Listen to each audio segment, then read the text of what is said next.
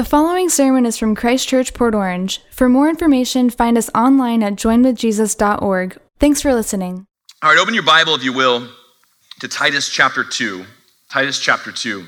We are in a series from the book of Titus, a very short book in the New Testament, written by the Apostle Paul to one of his at least two proteges, Titus and Timothy. This one's obviously written to Titus. It bears his name.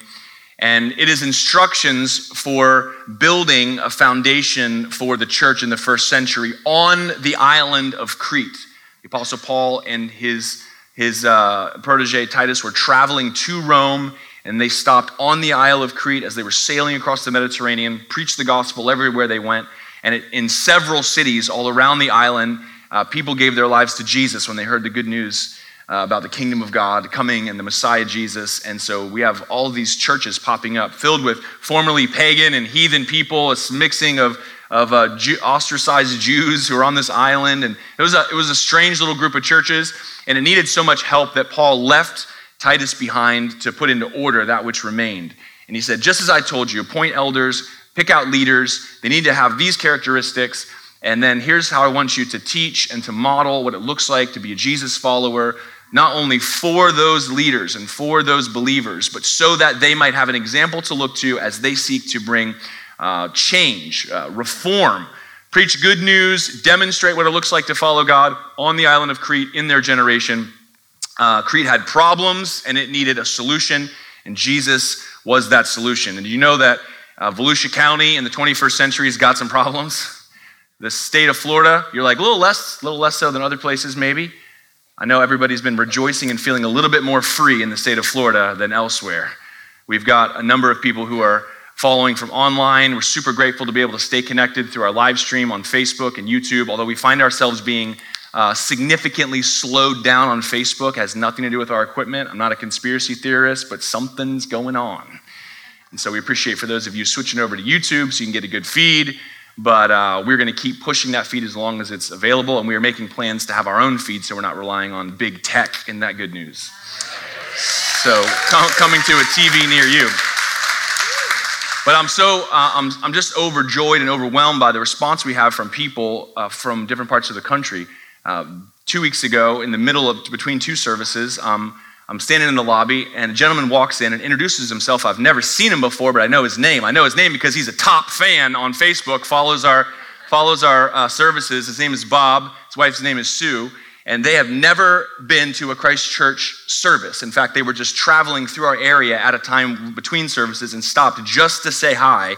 They recently retired from Maryland and now live in Shell Point, which is just a little bit south of Tallahassee, in the great state of Florida, but 4 hours from here. And so they just popped in to introduce themselves, to say hi. And I knew them too also because although they'd never been to a Christ Church service, when we started our generosity initiative to expand, they sent a check for $10,000 to help us build a building for people here in Volusia County. Now that is a transformation that only Jesus can bring. Can I get an amen? I can think of a lot of other things I could do with $10,000 besides give it to a church I don't go to. And yet they follow faithfully and are part of our family. And so thank you, Bob and Sue, for your example. And this is just a picture of the kind of transformation that was happening in the first century, that is happening in the 21st century, and that we are called to be a part of. This book and this series is subtitled Blueprints for Building. We are expanding to make room for a growing church, but we want to make sure we are building a solid foundation on Christ and with the instructions that he gives us from the scriptures. And so here we are in chapter 2. Last week we looked at the importance of women as church leaders on Mother's Day in verses 3, 4, and 5. And this morning we're going to talk about what it looks like to be an old guy, an elder for the older men and an up-and-coming younger man. And this is a community project. I don't know if you're like me, but I'm here in transition right now between younger man and older man. This is where I live. I'm right here. I'm straddling 40. I'm 39, I'm hitting 40 this year. And it's so weird because I remember when my dad turned 40, we had black balloons. We had like this over-the-hill party. I was 13 years old. My dad seemed 90 when he was 40. He seemed so old. And now here I am arriving at 40, and I feel like the hat my dad bought for himself said. It said, I'm not 40, I'm 18 with 22 years of experience. That's what it said on it. And I don't think that ever goes away. The oldest member of Christ Church, Ted, who is live streaming probably with us this morning from Bethlehem, Pennsylvania, I asked him when his birthday was. He says, I don't have birthdays anymore. I said, what do you mean? He said, I have anniversaries, and this year I'm celebrating the 53rd anniversary of my 39th birthday. So something happens because age is kind of, old is hard to nail down, isn't it? Your age is a number, but old is kind of a state of being, isn't it? And so here we are jumping into what it means to be an older man and faithful to the call of Christ, or a younger man and faithful to the call of Christ. So let's read this passage and jump right in. Verse 1 of chapter 2. But as for you, Titus, teach what accords with sound doctrine. Get your beliefs right so that you can instruct how to live in according with the truth. Older men are to be sober-minded, dignified, self-controlled, sound in faith, in love, and in steadfastness. Older women likewise are to be reverent in behavior, not slanderers or slaves to much wine. They are to teach what is good, and so train the young women to love their husbands and children, to be self-controlled, pure, working at home, kind and submissive to their own husbands, that the word of God may not be reviled. Likewise, urge the younger men to be self-controlled. Show yourself in all respects to be a model of good works, and in your teaching show integrity, dignity, and sound speech that cannot be condemned, so that an opponent may be put to shame, having nothing evil to say about us. God, we thank you for your word to us. It is alive and can do work in our hearts and minds. Lord, even a passage directed from a pastor to a pastor about a church and instructing people of various age groups and both genders. God, I thank you that your word is alive to us and that you have a message for each of us. God, I pray that as we find our place in the body of Christ and as we fulfill the call that you have, that we would be a part of building up the body, of bringing the kingdom. Lord, that you have given us these blueprints for building means so much to us, and we pray that you would help us to implement them in a way that honors you, that strengthens each of us, and that ultimately transforms the world around us. God, we confess this morning our minds are alert and our spirits are hungry, and we pray that you would speak to us. In Jesus' mighty name, and all God's people said, amen. Amen. It's funny to talk about age. We didn't make a big deal about it, but today is the 6th anniversary or birthday of Christ Church. So we are 6 years old. Isn't that exciting? 5 years is considered viable. That's when they tell you if you plant a church and you make it 5 years, you're going to make it. We're making it. And we're 6. And I told the team this week, we're going to celebrate when we're 10. When we get to 10, we're going to go big. We're going to have a big party. And we talked about what we were going to do. We had evaluated for this morning ordering cupcakes for everybody. That's what you want, a cupcake for breakfast. You're welcome. We had the idea of getting helium balloons and bringing all the kids in and throwing the balloons around. And we thought, yeah, mayhem, that's a great way to celebrate. Seeing kids darting off through fire exits would be great. And so we thought, hey, we're 6, so why don't we just say it? Here we are, 6. And so here, we're also in transition. Churches grow and change. When you're part of a 30-year-old church, it's different than a 6-year-old church, isn't it? And so here we are, young, nimble, agile, growing, and trying to figure out what we're doing and how. And so that's a good place to be. And here in this passage, the Apostle Paul instructing Titus and instructing us begins by speaking to the older men, moves to the older women, transitions to the younger women, and to the younger men. This kind of creates a chiastic little structure. You'll notice that the majority of these verses speak to the training of younger women by older women, but there is a relationship. We are all in this together. Can I get an amen?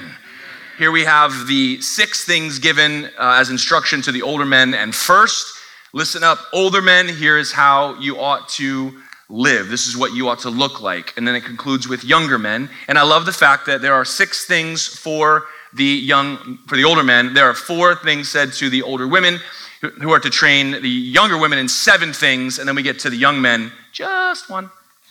Just one thing. And I think this is a testament to the reality that God created women to be multitaskers. Do you know that? God created women to be multitaskers. Not all women, most women. All the women I know.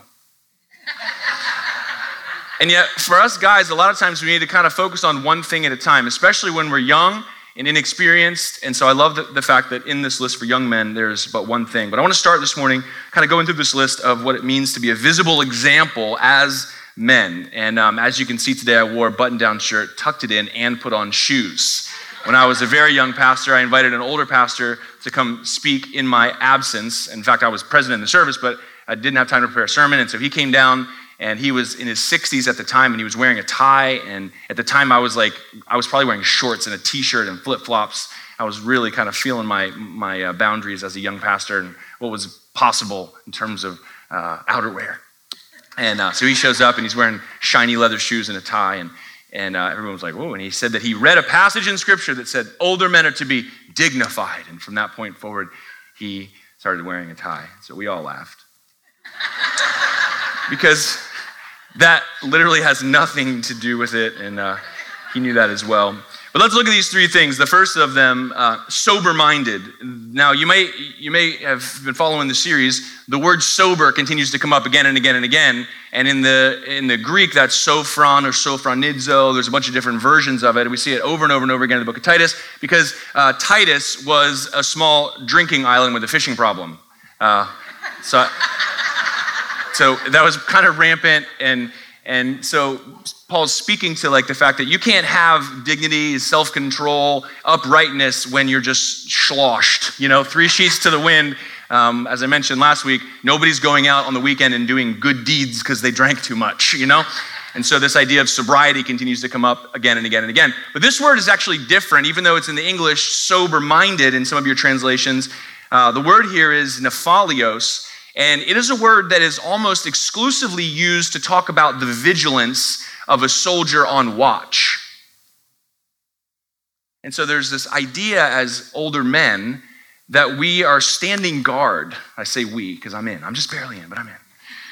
We are standing guard, that we are the ones on the watchtower who are paying attention to the coming and going of the deceitful schemes of the enemy. We are the ones who are paying attention to the trials, temptations, and tendency to those inside the church and without. We are the ones who are meant to be vigilant, to watch out for the misconceptions that invade and distract. We are always on call. During our men's meeting this past Thursday, we had a conversation about alcohol because we were talking about this passage. And one of the guys who was there mentioned how he started teaching a Sunday school class. And he never was an alcoholic, but he kind of just stopped drinking altogether. And part of that was, if I'm teaching kids Sunday school and then they see me kind of walking out of the liquor store with a case of beer under my arm, like, what does that say to them? And how do they translate that? And so he just kind of said, I'm not going to do that anymore. And he just stopped drinking and hasn't had a drop since then. There's this idea, but he mentioned the word, he said that on call. He said he'd be on a business trip and everybody would be done with the day and having dinner together and ordering cocktails. And he'd say, no, not for me. Why? Because he's on call. When could I be called in? Now, if you have a job where you're on call, if you're a doctor, or if you drive a tow truck, or if you're covering someone's shift and you're off, but you could be on call, you have a totally different standard for how you're living and how checked out you are. And this word, particularly speaking to the old men, says, here's one of the first things you ought to consider yourself to be: vigilant and on call. And doesn't that give you a temperance to the choices you make, to the disposition you have about yourself, to how you're paying attention and for whom you are being an overwatcher? So we're called to be sober-minded. Secondly, we're called to be dignified. I don't like that in the King James Version they use the word grave. When you're dealing with being called an old man, the last thing you need to be thinking about is grave, right? Of course, that's not what the word means. Obviously, double meaning, same word. Grave, but dignified, semnos, the original language here, but the idea here is honorable. When the judge walks into the courtroom and everybody stands, the Honorable Judge so-and-so presiding, whatever, and everybody sits down. And that was a thing people used to do to show someone honor who was an honorable person. When they walked into the room, everybody stood. Anybody remember that? Remember ever doing that? Gone are the days. That's about as gone as everybody bursting into applause when their airplane lands. Isn't it? You remember? I kind of have my earliest memories of being on an airplane, and we had just had some serious turbulence my very first flight. And so when the plane landed safely, woo, everybody was clapping. And then by the time my 50th flight rolled around, people were like getting up and shoving other people and just grabbing their bag and standing all hunched over in the aisle like cattle. It's crazy. But I came back from Central America, and on a plane, it was me and like 130 Guatemalans. So nobody was hitting their head, on the, just me feeling like Andre the Giant. It's the gringo here. And, but the plane landed and everybody burst into applause. I was like, remember that? Remember that? They also served us a meal with actual silverware, like a fork and a knife on this plane. This was like 2011. This was not a long time ago. This is definitely post 9/11. I remember holding a knife on a plane and I thought, this is just a totally different experience than anything in the States, such as traveling in the third world. All right, moving on. Dignified, honorable, venerated for character. Do you carry yourself in such a way that people would honor you? Is there a distinction about you, older men, that when you speak, your words have weight? Do you carry yourself in such a way that you can't command, obviously, the honor of another person, but that you are respectable? That is the concept. And then thirdly, self-controlled. In the King James, that's translated temperate, which is a good one. This actually is that sober word, sophron. Here, self-controlled, temperate. Has to do with having a sound mind and curbing one's passions. And so this is the kind of theme and word we're going to see as relates to young men, that this is an ongoing work.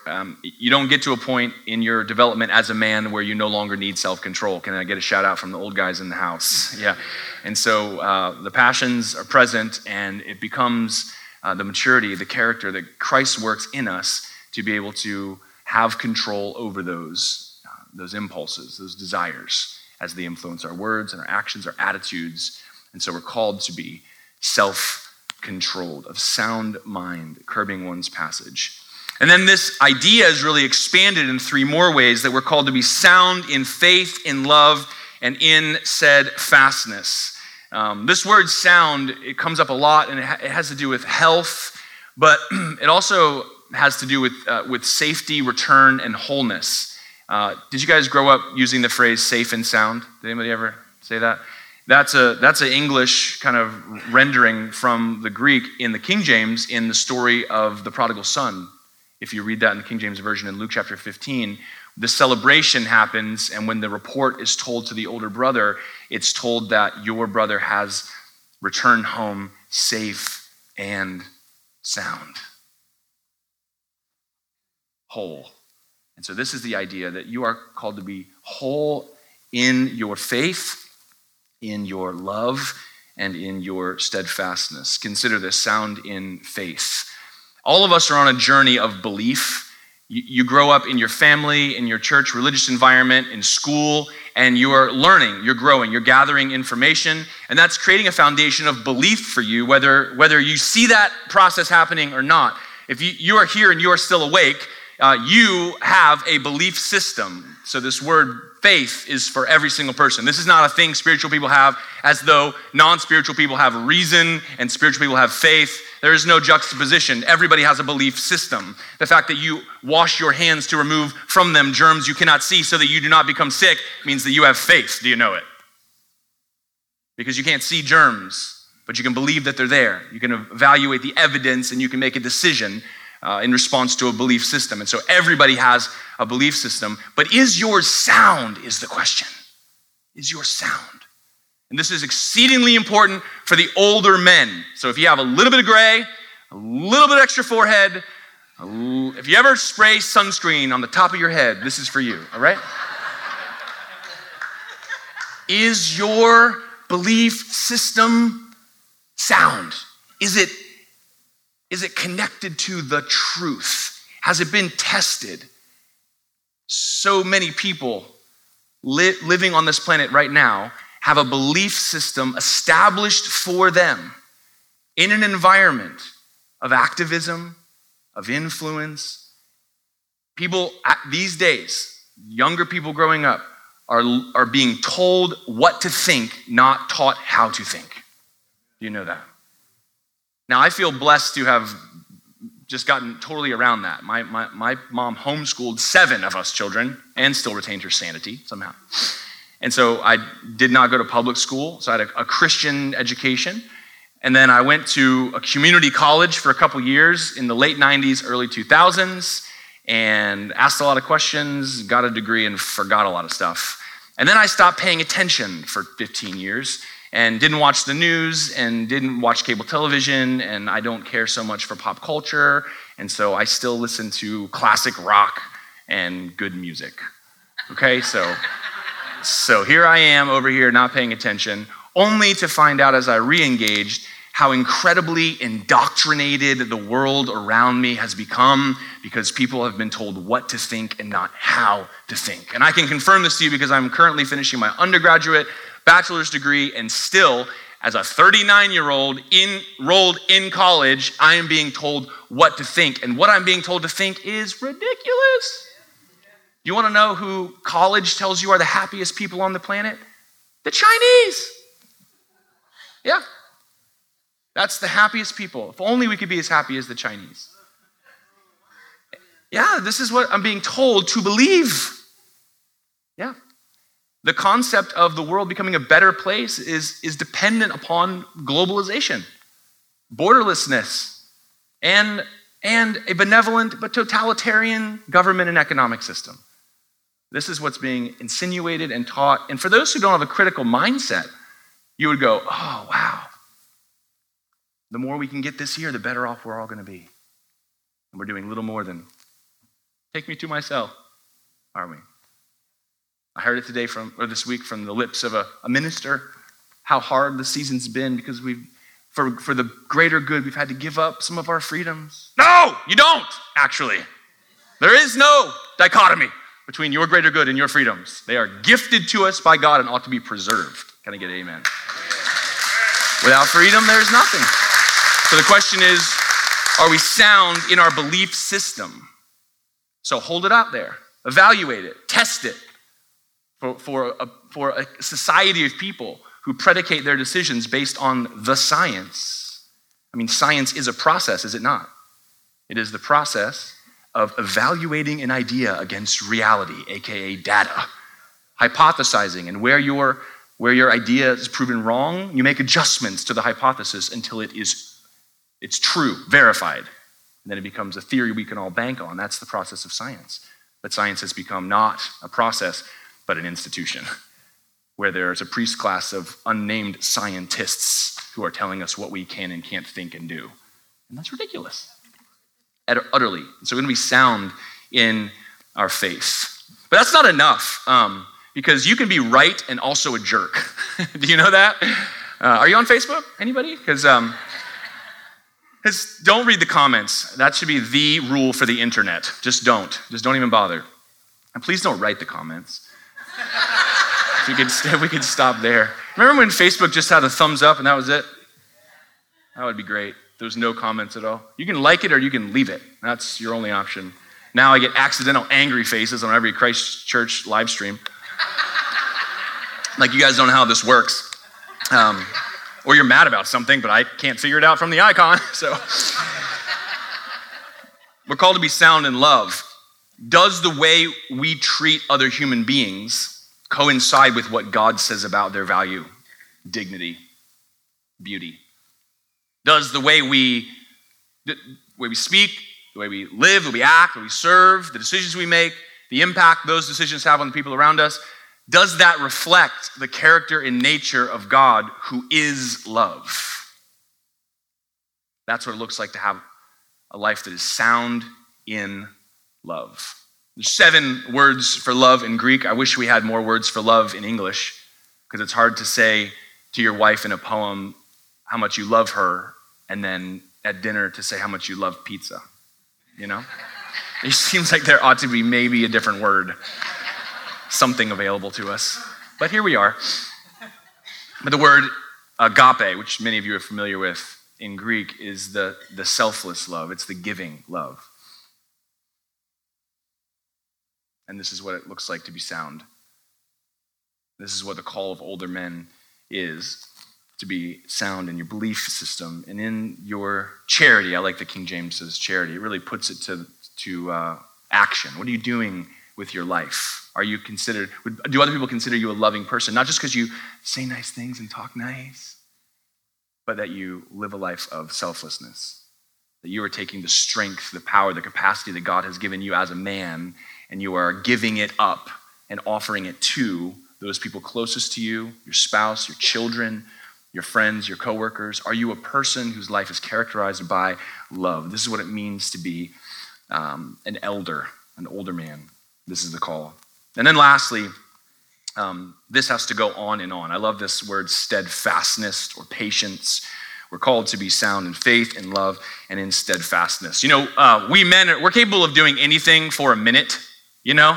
Yeah, how many, we're really good at like, I'm gonna do this, and we go really hard, and we're like, yeah, I heard one comedian was talking about working out, he never works out, and he says, but when I do work out, I go to the gym, and I get my workout in, and I go, I'm gonna work out every day. And then the next day, I'm like, well, not every day. Gotta let my muscles breathe a little, right?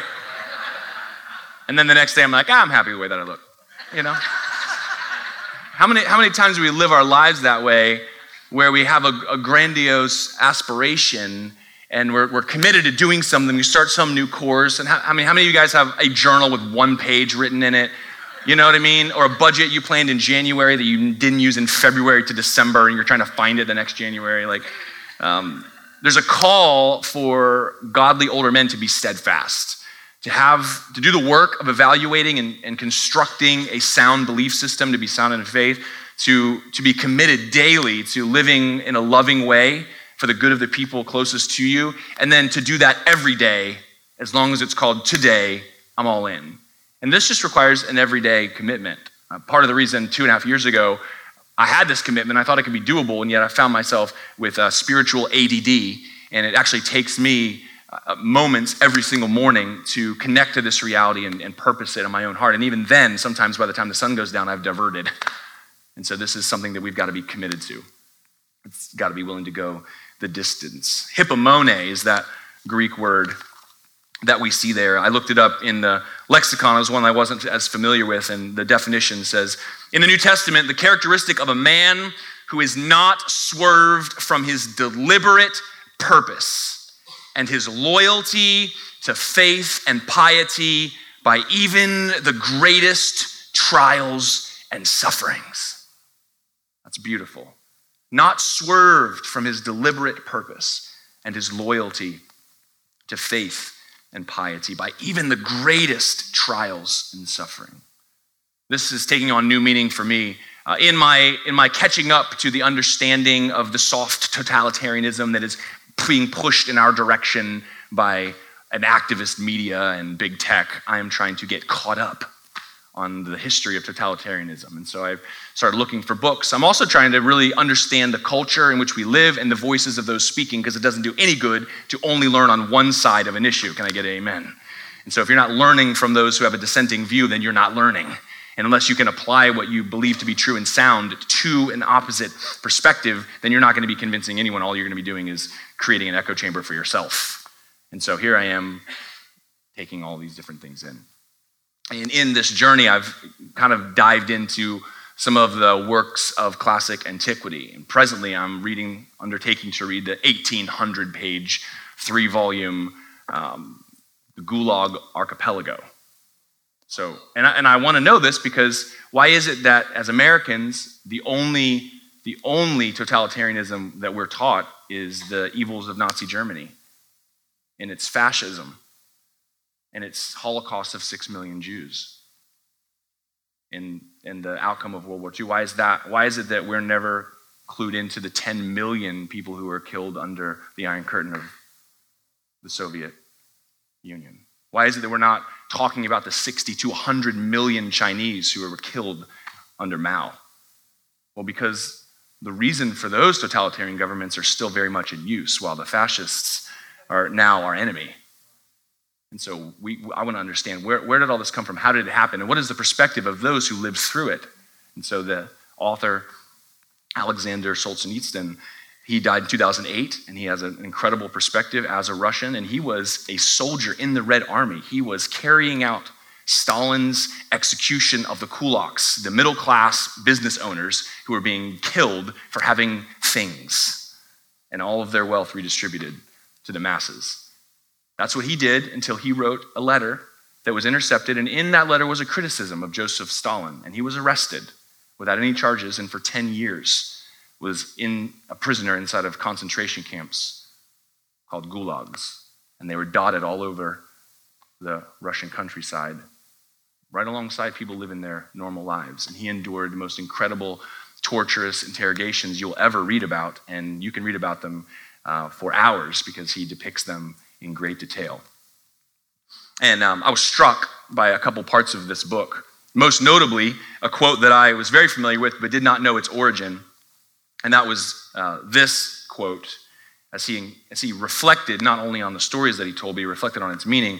He writes, "Gradually it was disclosed to me that the line separating good and evil passes not through states, nor between classes, nor between political parties either, but right through every human heart, and through all human hearts. This line shifts inside us. It oscillates with the years.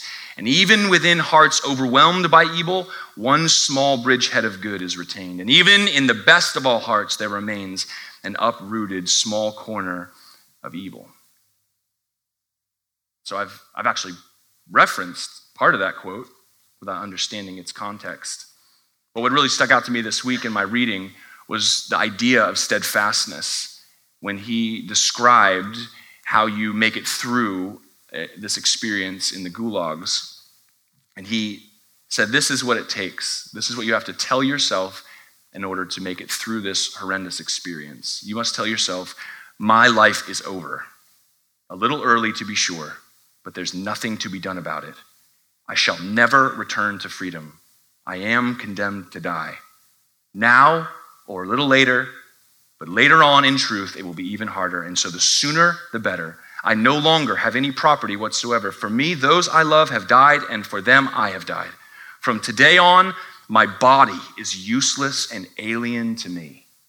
And then he says, only my spirit and my conscience remain precious and important to me. Solzhenitsyn refused to sign a confession he did not write and to turn over the names of people he would not condemn, and was torturously interrogated for over 10 years before he was set free. And after that, hunted and came to America, to Vermont, to write these words and to provide them for posterity. Now these matter because here's a man that learned steadfastness. And I pray that we don't have to learn it in the gulags. I pray that we can learn it in front of our Bibles in the wee hours of the morning. We can learn it when we understand what matters is truth, spirit, conscience, faith, love. And so do to me what you will, I shall not recant. This is the type of biblical masculinity that the church of Jesus needs, that the older women and the younger women and the younger men have to look to. And so I'm calling all old guys to a life sound in faith, sound in love, and sound in steadfastness. But I would be remiss if I did not take just a moment to talk to the young guys in the room. Can I get a hoorah from the young guys in the room? I guess not. Turns out you're like slouching in your chair. The little bit of hoorah I heard, I think, was from guys with gray hair. So we're in this together. We're holding it. We're holding on. To the young men, we read simply in verse 6, likewise, urge the younger men to be self-controlled. Same word we just saw earlier, sophroneo, sound mind, in your right minds, exercise constraint and self-control. This exact phrase was used a couple times. Do you guys remember the story of Jesus and the demoniac, where he meets a man who's crazy, naked, living in tombs, cutting himself, cannot be restrained, scares all the local children. Everyone has distanced themselves from him. And when Jesus steps off of a boat into foreign territory, he is greeted by this crazy man naked and screaming at him, "Ah!" And you got to love Jesus because he's demonstrating in this section of scripture his power, his power over disease, over demons, and even over death as he raises Lazarus from the dead shortly thereafter. And yet in this encounter, Jesus, calm, cool, collected, begins to have a conversation, not with the man who is oppressed, who is possessed, but with his possessor. What's your name? I am Legion, for we are many. You like my creepy voice there? And so with just a word, Jesus exorcises, casts out those demons from the man. They plead with him to go into pigs. They go into the pigs run off a cliff, kill themselves. It's a whole thing. You can read about it. But when the townspeople come out to investigate the situation about the lost pigs, which was their primary concern, what they found was the man sitting with Jesus, eating, clothed, and in his right mind. This is actually the call. I mean, self-control, you have to kind of pin it down somewhere. But this same word is used, not to say this guy was being self-controlled. He was in his right mind.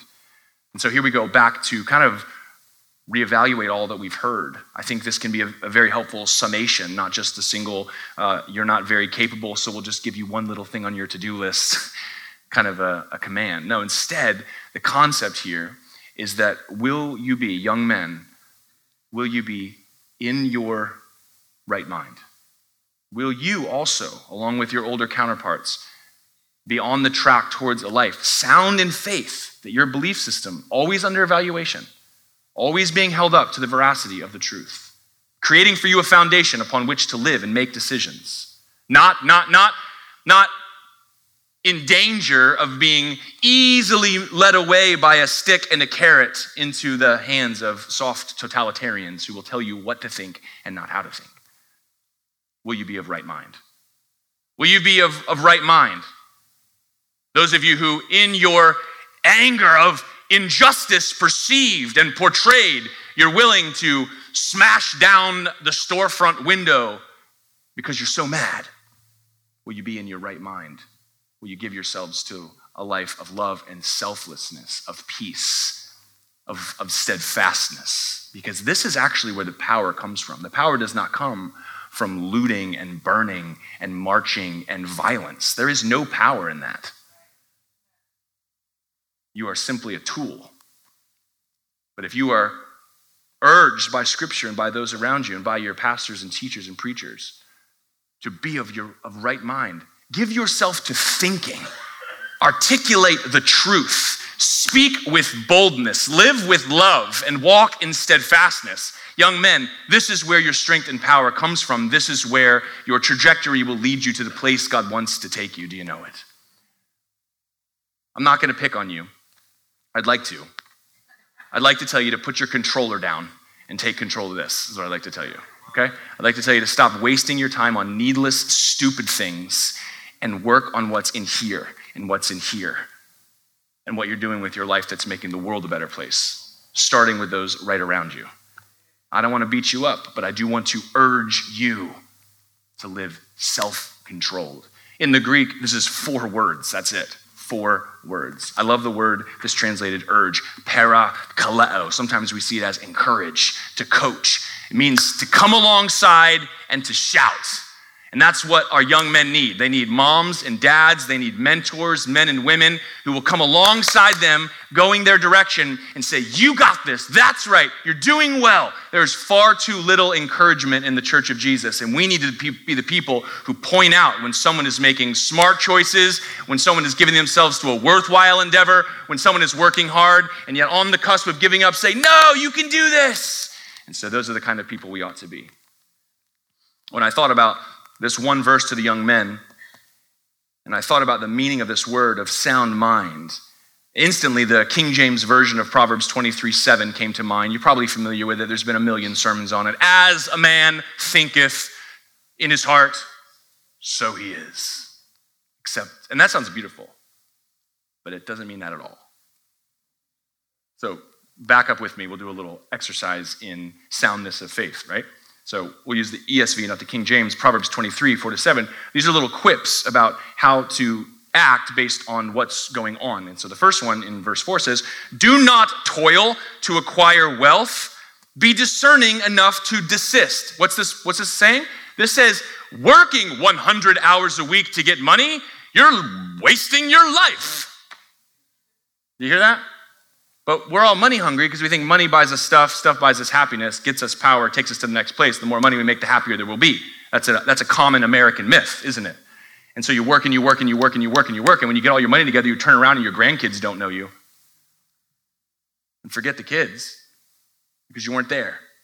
So the Proverbs say, do not acquire wealth through toil. Be discerning enough to desist, to go, no, I'm done. I'm checking out, turning the phone off, not checking the email. It's time for me to focus right here. And I need this message like anybody else. When your eyes light on it, it is gone. For suddenly it sprouts wings, flying like an eagle toward heaven. Do you know where all your done work goes? No, nobody does. You get stuff done and you never think about it again. You're on to the next one. Aren't you always on to the next one? I bet you can tell me all kinds of things about the deal in front of you, men. But what about this last 17? The details have flown away because they don't matter. So that's one of the Proverbs. Now look at verse 6. Do not eat the bread of a man who is stingy. This is good stuff. Do not eat the bread of a man who is stingy. Do not desire his delicacies, for he is like one who is inwardly calculating. This is the same rendering of that same passage. Eat and drink, he says to you, but his heart is not with you. And here's the picture of, if you have a cheap friend and you go to his house and he's so stingy that he cares about his stuff and not you, and he's literally watching you eat with big eyes going, no, help yourself. And he's counting the chicken wings as you consume them. You're like, see 8 bones there? 8, really? Couldn't stop at a half dozen? Do you see how many people are here? You know how much those wings cost? $1.04 a piece. Those are Wally wings. But he doesn't say those words, does he? He says, eat and drink. And so it's unusual and unfortunate to have it read, as a man thinketh in his heart, so he is. But the idea here is, listen, that guy is stingy, not because of what he says, but because of the thoughts that he's having. Do you see it? And so it's part of the universal principle that you could say this way, but that's not actually what the passage is talking about. I love the way Romans chapter 12 and verse 2 says it very clearly.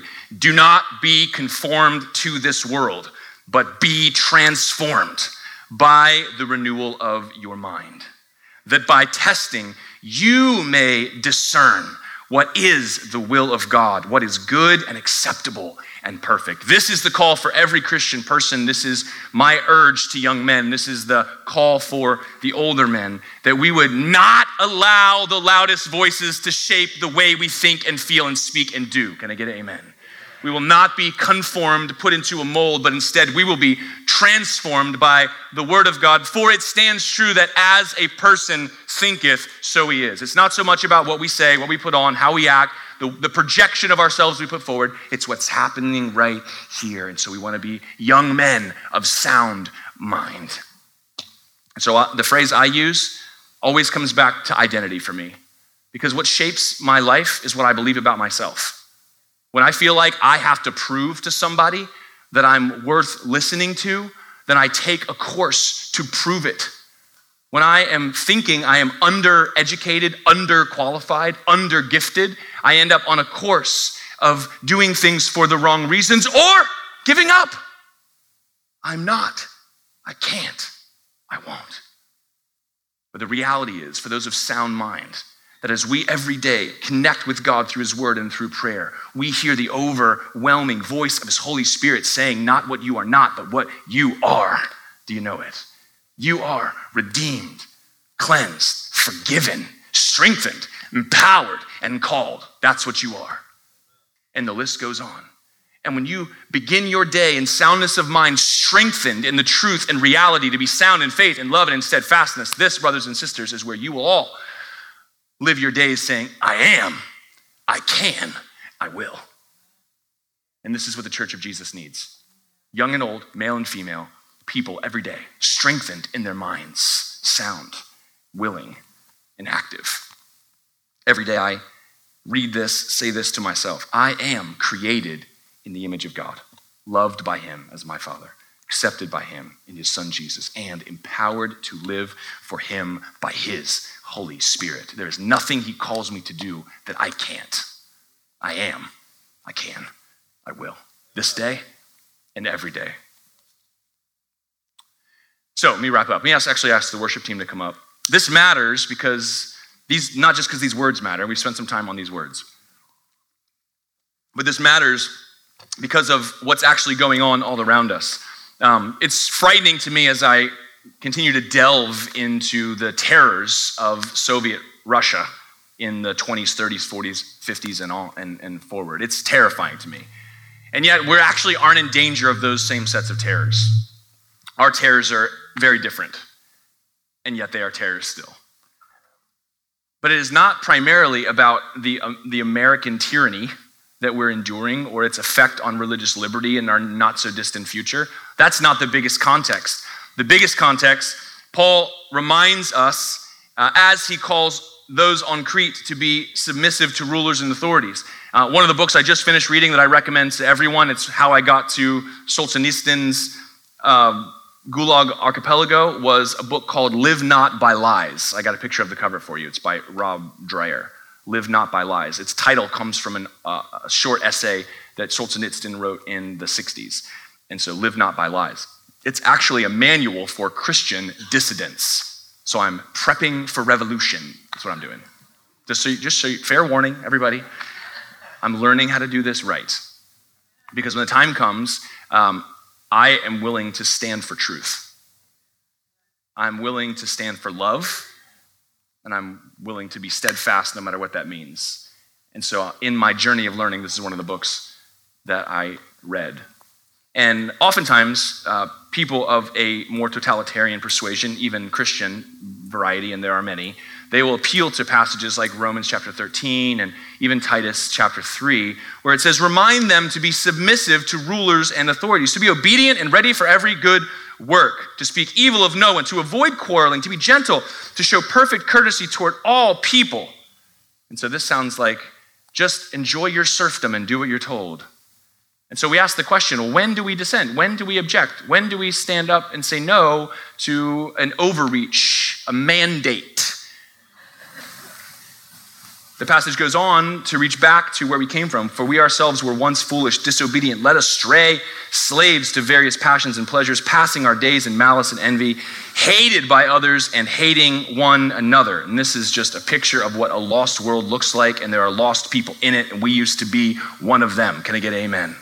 But that is not the narrative, because in the narrative, there is a larger picture, a meta-narrative that we all assent to every day, that we are a part of, that is the basis of our faith, and it is this. But when the goodness and loving kindness of God, our Savior, appeared, he saved us, not because of works done by us in righteousness, but according to his own mercy, by the washing of regeneration and the renewal of the Holy Spirit, whom he poured out on us richly through Jesus Christ our Savior, so that being justified by his grace, we might become heirs according to the hope of eternal life. And there is nothing more real than that.